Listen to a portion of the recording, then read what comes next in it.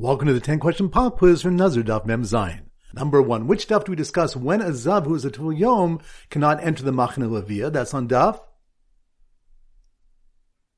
Mem Daled. Good. Number 2. Which daf do we learn that Tenufa B'Nazir Ma'akebes, the waving procedure of a Nazir, prevents the release of the prohibitions if it's not performed? That's on daf Mem Vav. Good. Number 3. Which daf do we learn a Nazir does not shave at the Pesach or the Ohel Moed, for that would be a Bizayon? That's on daf Mem Hey. Good. Number 4. Which daf do we have machlokes regarding who becomes tummy first to deal with a mace mitzvah? A Kohen Gadol or a Nazir? That's on daf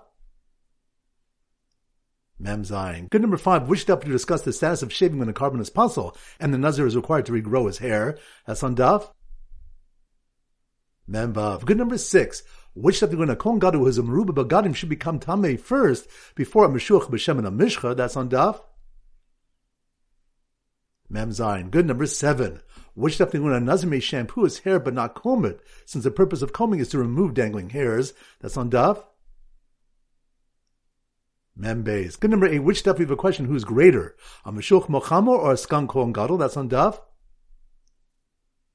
Mem Zayin. Good. Number 9. Which daf do we learn Rabbi Kiva holds that if a tamei Nazir shaves on the 8th day, he can bring his karbanos on the same day? That's on daf Mem Daled. Good. Number 9. Which daf do we have in Malchus when the Nazir's hair is placed on the fire of the Shlamim? That's on daf Mem Hey. Good. And number 10.